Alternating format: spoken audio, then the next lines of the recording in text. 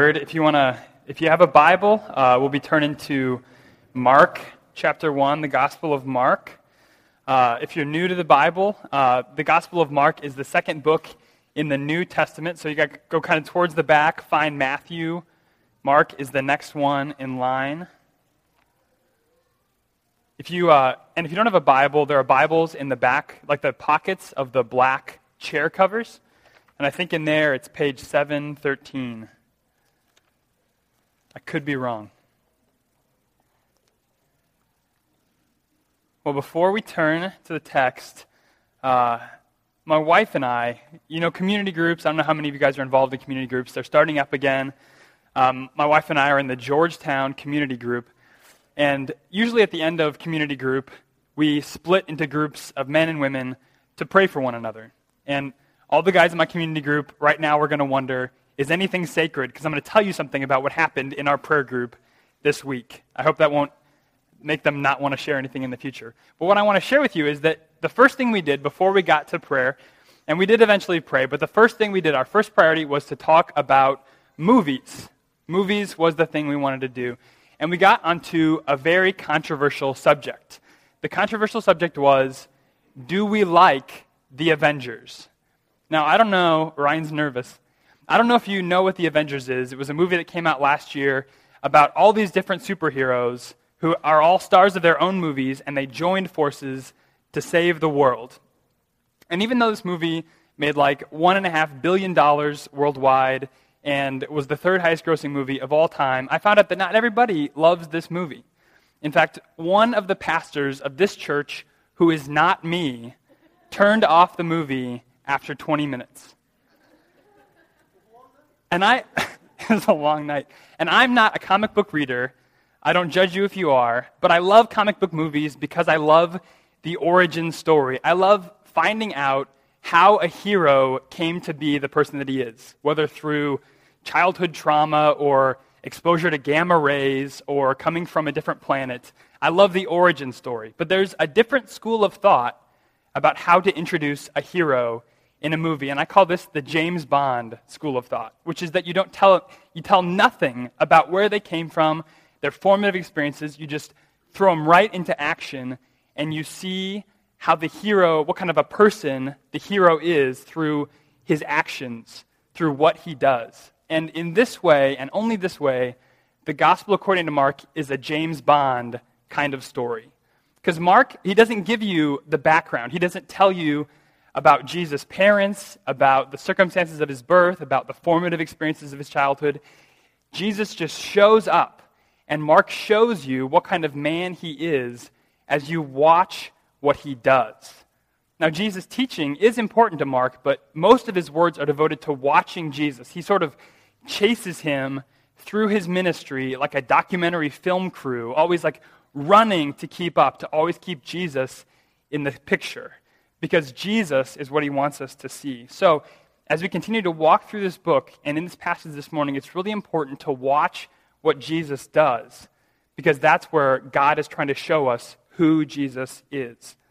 So, with that preface, I'm going to read Mark chapter 1, starting in verse 21 through verse 34, and then I'm going to pray for God to bless us. Mark chapter 1, verse 21. And they went into Capernaum, and immediately on the Sabbath he entered the synagogue and was teaching. And they were astonished at his teaching, for he taught them as one who had authority, and not as the scribes. And immediately there was in their synagogue a man with an unclean spirit, and he cried out, "What have you to do with us, Jesus of Nazareth? Have you come to destroy us? I know who you are, the Holy One of God." But Jesus rebuked him, saying, "Be silent, and come out of him." And the unclean spirit, convulsing him and crying out with a loud voice, came out of him. And they were all amazed, so that they questioned among themselves, saying, "What is this? A new teaching with authority. He commands even the unclean spirits, and they obey him." And at once his fame spread everywhere throughout all the surrounding region of Galilee. And immediately he left the synagogue and entered the house of Simon and Andrew with James and John.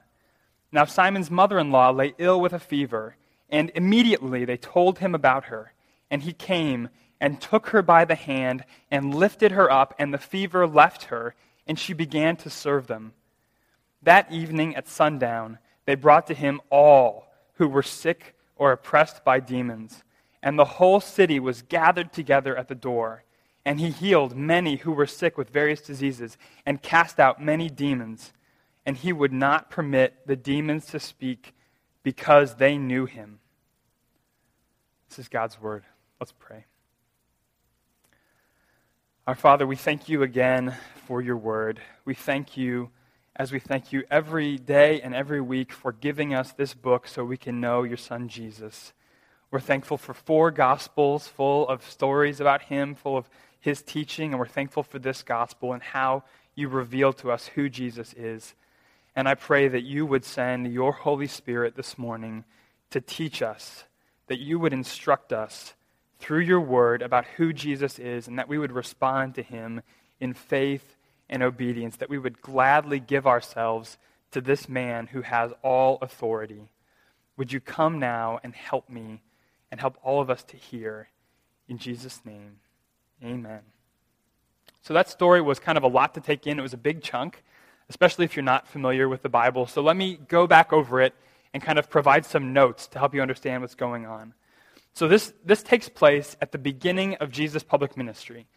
And he has come into Galilee, which is it's the region where he was born, kind of off to the north in Israel. And he's come proclaiming the gospel of God, saying, the kingdom of God is at hand.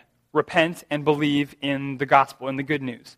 So what he's announcing is the kingdom of God. So God, for millennia, had been making promises to his people, promises that he was going to gather all of his people to himself, that he was going to give them new hearts to love him, that he was going to make the world right as it was when he made it. And Jesus was announcing, that's coming, get ready. And the way you get ready is by turning from all the things you hope in and live for that aren't God, and you put your trust in what Jesus is preaching. You put your trust in the good news.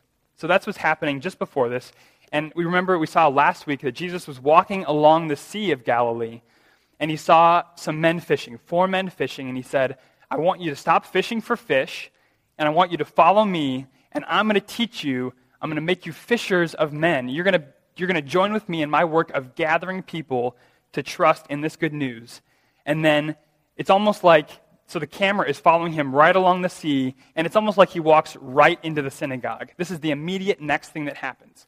So Jesus goes into the synagogue, which is the meeting house where the Jews would gather on the Sabbath, on Saturday, and they would hear teaching from the Bible, from what we have as the Old Testament, and they would pray, and they would remember all that God had done for them. And Jesus comes into the synagogue, and he must have had kind of a reputation by this point, because they invite him to do the teaching.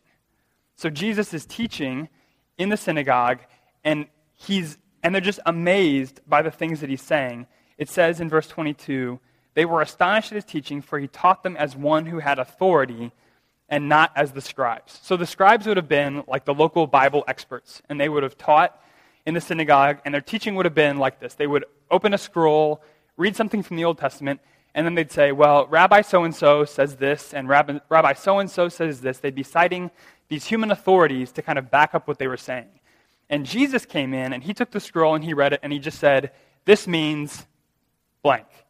No citation of authority, just straight teaching of what the Word of God meant. Nobody else taught like that, and they were astonished. And so they're starting to wonder, who is this guy who teaches? He's just a kid. He's just in his early 30s. Who is this that has such expertise in the Word of God that he just tells us what it means? And as they're wondering, someone in the synagogue, and this wasn't a big room, starts shouting at Jesus and saying bizarre things. Saying, what have you to do with us, Jesus of Nazareth? What have you to do with us? Have you come to destroy us? I know who you are, the Holy One of God. And everybody's eyes, probably, you just imagine their eyes, and they're looking from this guy shouting up to the teacher, back to the guy shouting, wondering what is going to happen here. And Jesus doesn't kind of, laugh nervously. He doesn't look around and say, whoa, hey, I was just joking. He looks at the man, And without timidity at all, he says, be quiet and come out of him. And the man shakes, cries out, and then is totally normal again. And Jesus must have known something about this man that nobody else knew, because he didn't even speak to the man. I don't know if you noticed that. He said, come out of him. He spoke to something inside the man that he knew had the man in its clutches. And the man was made well. And so now if they were impressed before, now they were amazed. And they start wondering, what is this man's teaching that his words have such power that even these unclean spirits, even a demon inside this man, does what he says? And it says that his fame started to spread everywhere throughout the whole region. But Jesus, it seems, he's had kind of a big morning. He just wants to go back to Simon Peter's house for some lunch. So it says that immediately he left the synagogue, entered the house of Simon and Andrew, two of his disciples. And when he gets there, he's told that Simon's mother-in-law has a fever. And the other writers tell us it's a high fever. And Jesus, without missing a beat, without stopping for lunch, goes to her room, takes her by the hand, and she's healed. It says the fever left her. And that it doesn't mean the fever broke. It wasn't like kind of the turning point, and she started to get better, and by the next morning she was well. The fever left her. And her healing was so complete that she got up and she started on dinner. She didn't even need the afternoon to recover. That's how complete her healing was. And so someone who saw this started to tell people in town, and word started to spread, and they knew that they couldn't come for a miracle on the Sabbath. They were supposed to stay at home. But as soon as the sun went down, which signifies the end of the day, the whole city gathered to the door of Simon's house. I don't know if you can imagine, hearing a knock at bedtime, opening the door, and everyone you know is waiting outside, looking expectantly, wondering what this man could do. And it says that Jesus healed many of various illnesses and cast out many demons. And just as he did in the synagogue, he wouldn't permit the demons to speak. It says because they knew him.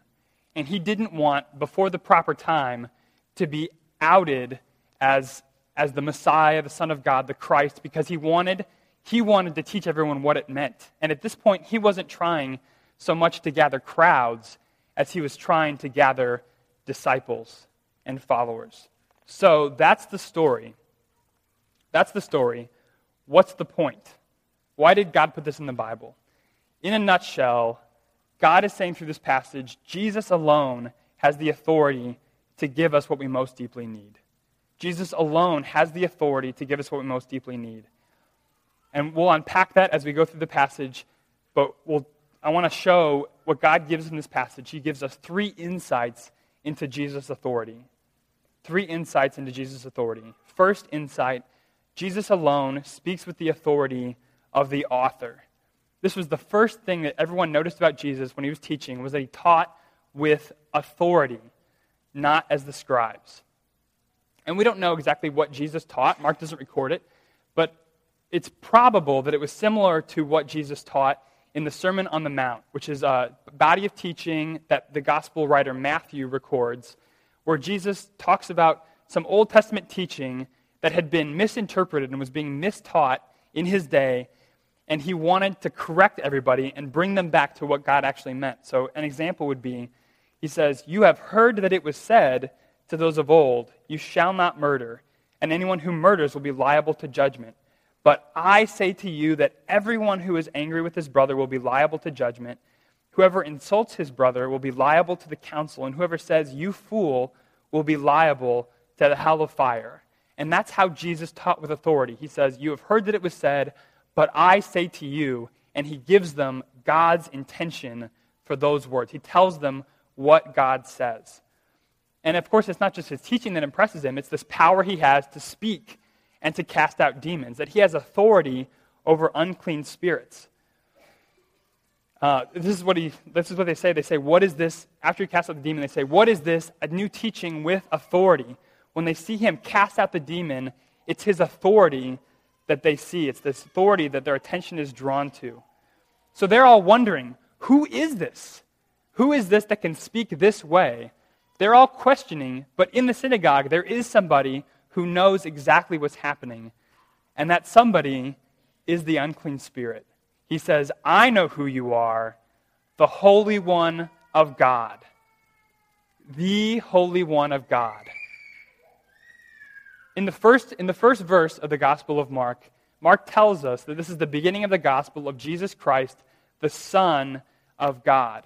And when Jesus is baptized, the heavens part and God himself speaks and says, you are my beloved Son.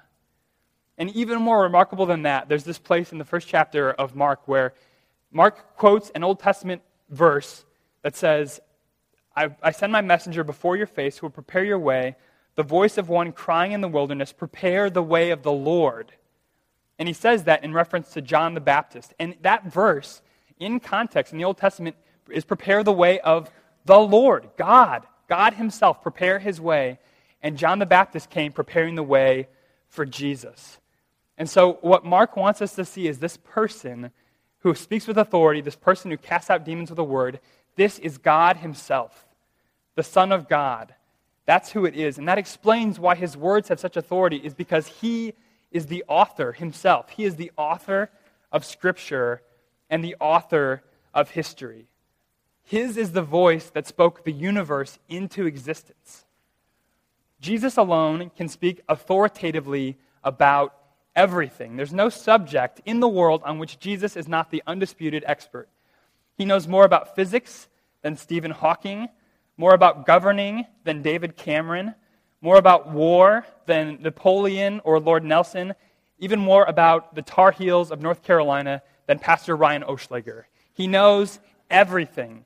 And when he speaks the words of God. And this is what we need. We need to hear from God. We need words we can trust. We need to know why we were made, why we're here. We need to know what's wrong with us and how it can be made right. We need to hear from God. It's what we need, but it's not necessarily what we want. I don't know if you have noticed this or if you find this to be true in your experience, but it seems like modern people really love authorities. We want the best information. We want to hear from an expert, which is why in America, which is where I'm from, there's shows on TV that are hugely popular, like Dr. Phil and Dr. Oz. And they're popular because we want an authority. We want a doctor to tell us what's wrong with us. We want a doctor to tell us what we should do. We probably wouldn't follow advice that we heard on a TV show just called Phil, right? It's Dr. Phil. He'll tell us how it is. But even though we like authorities, we prefer non-authoritative authorities. We want to be given the best information, and then we want the freedom to totally disregard it. So my wife and I have an 11-month-old son, and so we're always looking for the best baby information. We want to know the best food we can give him, and the best way to help him sleep through the night, and the best way to figure out why he's crying. But as soon as someone starts telling us, this is the exact right way, and every other way is wrong, we just, whoa. Why don't you just give us the information and let us make the decision about what's best? We like non-authoritative authorities, but that's not how Jesus' words work. Jesus speaks with the authority of the author. So when Jesus speaks, he doesn't just speak as an expert, he speaks as a monarch. He speaks as the king. And he doesn't just give out helpful information, he gives commands. We've already seen in Mark that he says, repent and believe in the gospel. He says, follow me. He commands us, and when he speaks, it's the voice of the king. There are no words in the universe as important as Jesus' words. And what we find is there are no words in the universe as divisive as Jesus' words. At one point in his ministry, many of Jesus' followers turned away from him. They stopped following him because they didn't like what he had to say. And so Jesus looked at his 12 closest followers, the 12 apostles, and said, do you want to go away as well? And Peter, in this moment of profound clarity, answered him and said, Lord, to whom shall we go? You have the words of eternal life. So there were some people for whom Jesus' words were like the food that they ate. They needed to hear from him. But not everyone loved his words. And in fact, it was for his words that he was eventually condemned. When Jesus was arrested and tried and crucified, it was for blasphemy. It was for speaking out loud that he believed himself to be one with God, that he believed himself to be his Son. But if Jesus is who Mark believes him to be and who he believed himself to be, then there are no other words that can tell us why we exist and how to find the life we were made for. We have to listen to what he says. And if we do, I think you'll find that you don't want to stop listening to his words. You just consider the wonderful things that he says. He says, "Those who are well have no need of a physician, but those who are sick. I came not to call the righteous, but sinners." He came to call sinners. He says, "I am the resurrection and the life. Whoever believes in me, though he die, yet shall he live. And everyone who lives and believes in me shall never die." All of us need forgiveness. All of us need new life. And Jesus' words tell us where we can find it. So Jesus alone has the authority to give us what we most deeply need, words from God. But it isn't just Jesus' words Mark wants us to see. It's also what he can do. So the second insight into Jesus' authority is Jesus alone has the authority to destroy our enemies. And this is going to be the longest point of the three because I think it provokes the most questions. Because now we need to deal with this very strange situation of a man with an unclean spirit, a man with a demon, with a servant of the devil seemingly controlling him. And I think this is probably the place where some of you are saying, I just came for the baby dedication, and now I find out that I'm surrounded. I actually can't escape this group of people who believes in literal demons, little red people with horns who sit on shoulders and whisper in ears. And I want to say to you, yes and no, we believe that. Yes, we believe in literal demons, fallen angels. Jesus believed in demons. It didn't embarrass him. If it didn't embarrass him, it doesn't embarrass us. We don't believe in little red people on shoulders. What we believe is that God, at the beginning of time and before time, made angels who would serve him, who would serve humanity, who would give him glory.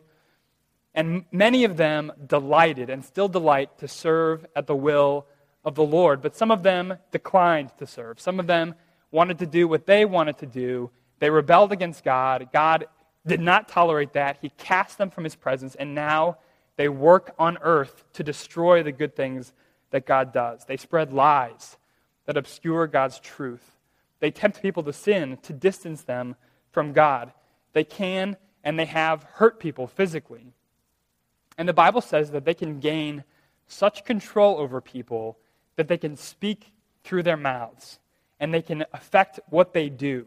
They can even take up their dwelling inside of people as in a house. And that's not fun to think about, but if it's true, then it's really important. The Bible, sometimes Christians have called this possession, and the Bible doesn't use the word possession because that implies total control, and that doesn't seem to be what happens in the Bible.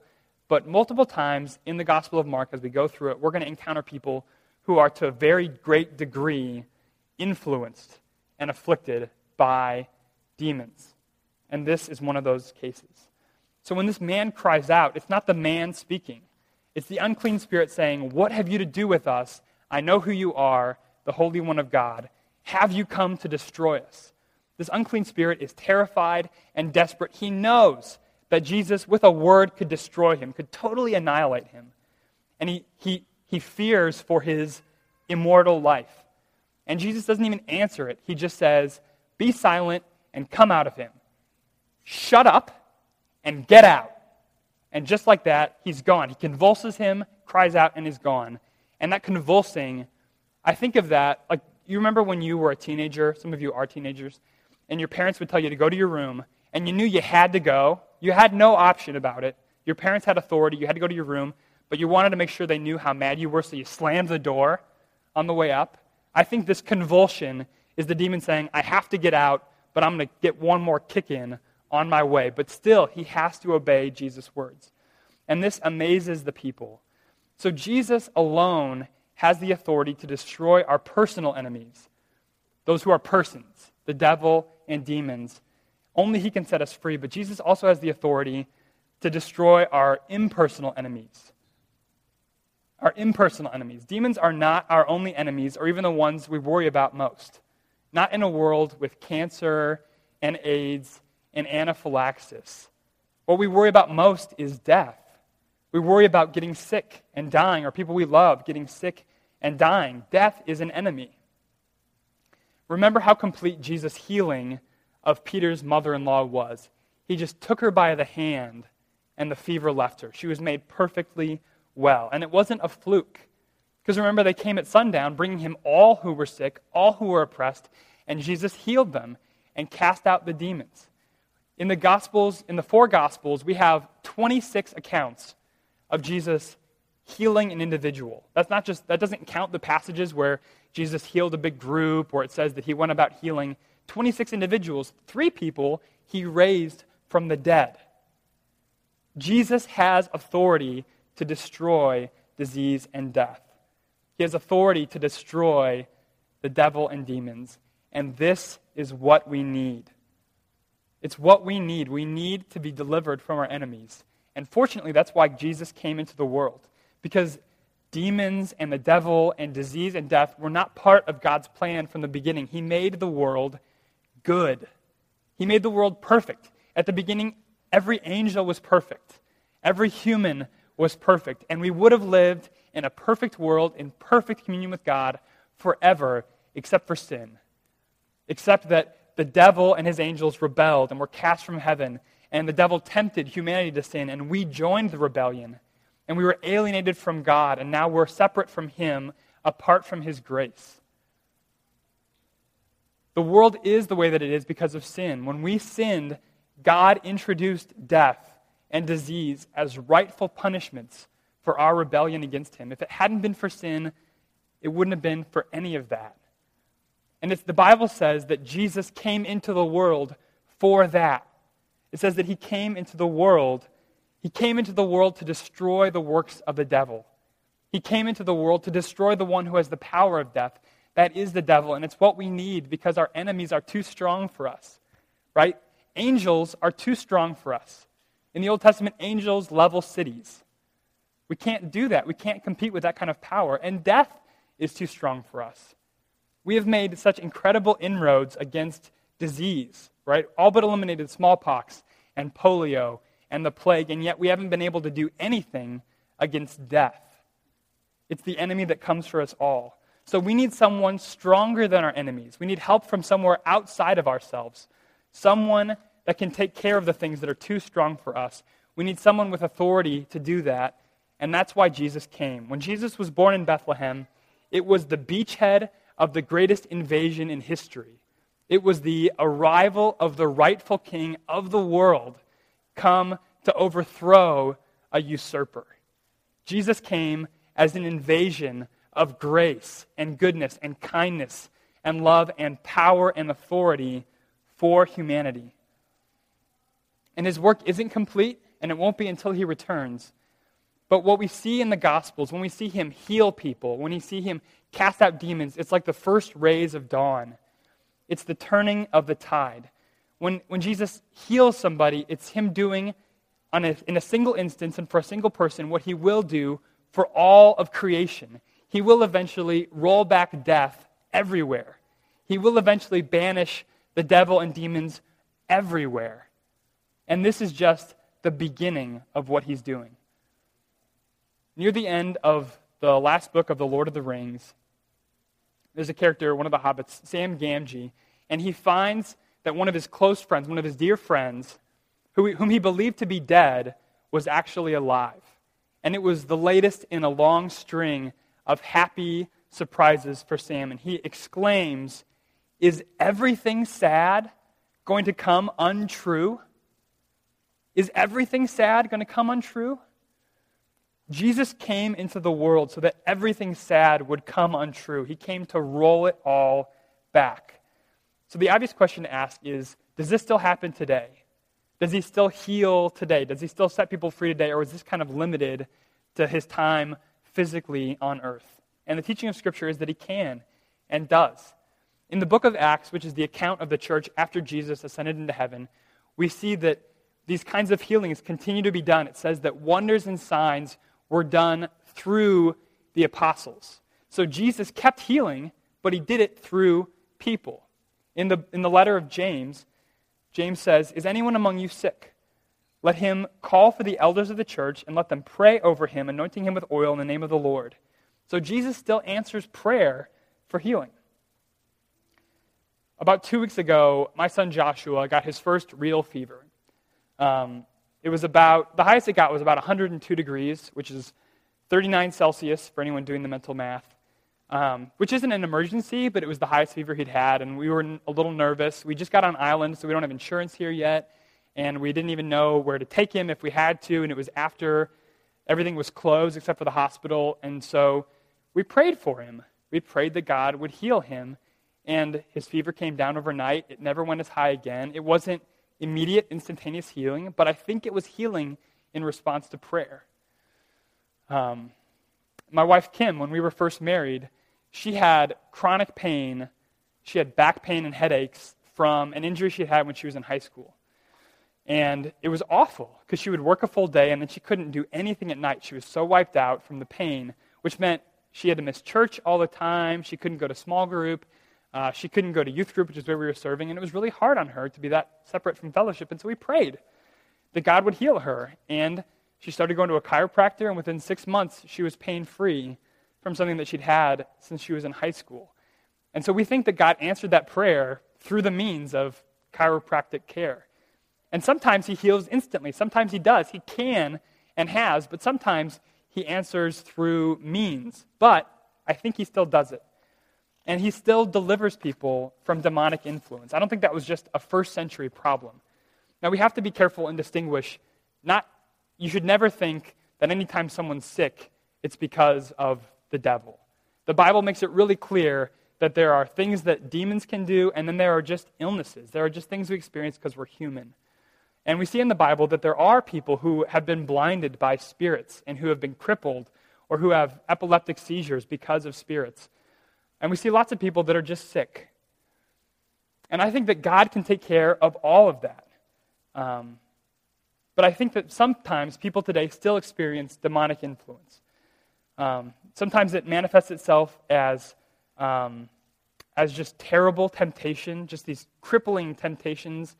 Sometimes it's suicidal thoughts. Sometimes it is like headaches or physical afflictions. And Jesus can still set people free from that. But does he always heal? Does he always heal? The message of Scripture is no. He doesn't always heal. Sometimes Christians pray for healing for a long time, and they don't get well. Sometimes Christians pray for a long time, and they die. And there's a good example of it in the life of the Apostle Paul. So the Apostle Paul says that there was given him a thorn in the flesh, a messenger of Satan to harass him. So Jesus suffered something physical. It was a thorn in the flesh, and something spiritual. It was a messenger of Satan to afflict him. And he says that he asked the Lord 3 times to take it away, and 3 times Jesus said, "My grace is sufficient for you. My power is perfected in weakness." And he didn't heal him. He didn't make it better. And sometimes he doesn't, but he can, and I think we should ask him. Sometimes God wants to get something done spiritually in us through physical affliction, and he doesn't heal us, and that's okay. But back to the point, Jesus alone has the authority to give us what we most deeply need. So briefly, third point, how can we be confident that he will? We know that he has the authority to make us well. He has the authority to speak the words we need. How do we know that he will? First, the third insight is that Jesus alone combines total authority with deep compassion. Total authority, deep compassion. So I want you to just take a step back from the text and just see the kind of man that he is. We know that Jesus' main agenda is teaching. He comes into Galilee proclaiming. He goes into the synagogue teaching. He's come with a message. But every time he sees a need, his heart goes out to it. When this man has an unclean spirit, Jesus heals him. When Peter's mother-in-law has a fever, Jesus lifts her off the bed. This whole city gathers to his house at bedtime. Jesus is fully human. I'm sure he wanted to go to sleep, and yet he sees these people. His heart goes out to them, and he heals, and he casts out demons. Jesus has deep compassion, even for those who deserve what they're getting, even though we ourselves are sinners and deserve to die. We deserve the things that come into our lives, and yet Jesus has compassion for us. And the ultimate way we can know Jesus has compassion, the ultimate way we know Jesus' compassion reaches even us today is the cross. Jesus went to the cross to die for his enemies. He went to the cross to lay down his life so we could have all the good things he came to bring. And if he went to the cross, we shouldn't doubt that he has compassion for us in the circumstances of our life. The cross is where we see the height of Jesus' authority over our enemies and over words, and it's where we see the height. It's where we see the height of his compassion. So the Bible says in the book of Colossians, "And you who were dead in your trespasses and the uncircumcision of your flesh, God made alive together with Christ, having forgiven us all our trespasses by canceling the record of debt which stood against us with its legal demands. This he set aside, nailing it to the cross. He disarmed the rulers and authorities." That's one way the Bible refers to evil spirits. He disarmed the rulers and authorities and put them to open shame by triumphing over them through him. So on the cross, Jesus once and for all defeated our personal enemies. And it was on the cross that Jesus decisively dealt with our greatest impersonal enemy, with death. So when the thief being crucified next to Jesus said to him, "Lord, remember me when you come into your kingdom," Jesus spoke to him. Even though they were both dying, he said, "Truly I say to you, today you will be with me in paradise."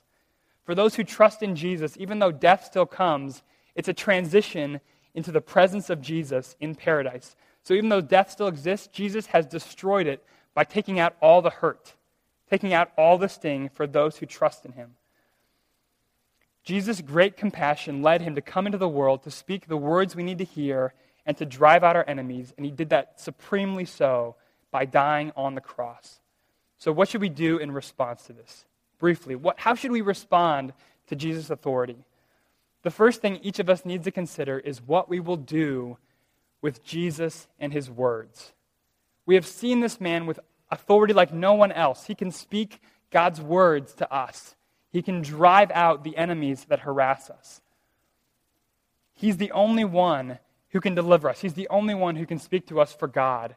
What will you do with Jesus and his words? He still calls all people to repent and believe in the gospel and to follow him as disciples. Will you follow him? Will you receive his words as the words of your king, as the words of life, and trust in Jesus? And if you're not ready for that, if you need to hear more, will you at least follow the example of people in the synagogue and start asking questions? Start asking the people who invited you here. Start asking your friends who trust in Jesus, what is this teaching with authority? Who is this one with power? Tell me about this cross where Jesus accomplished this great victory. Who is this Jesus? And once you've seen Jesus as he really is, as the one with all authority, secondly, will you do as the people of Capernaum did?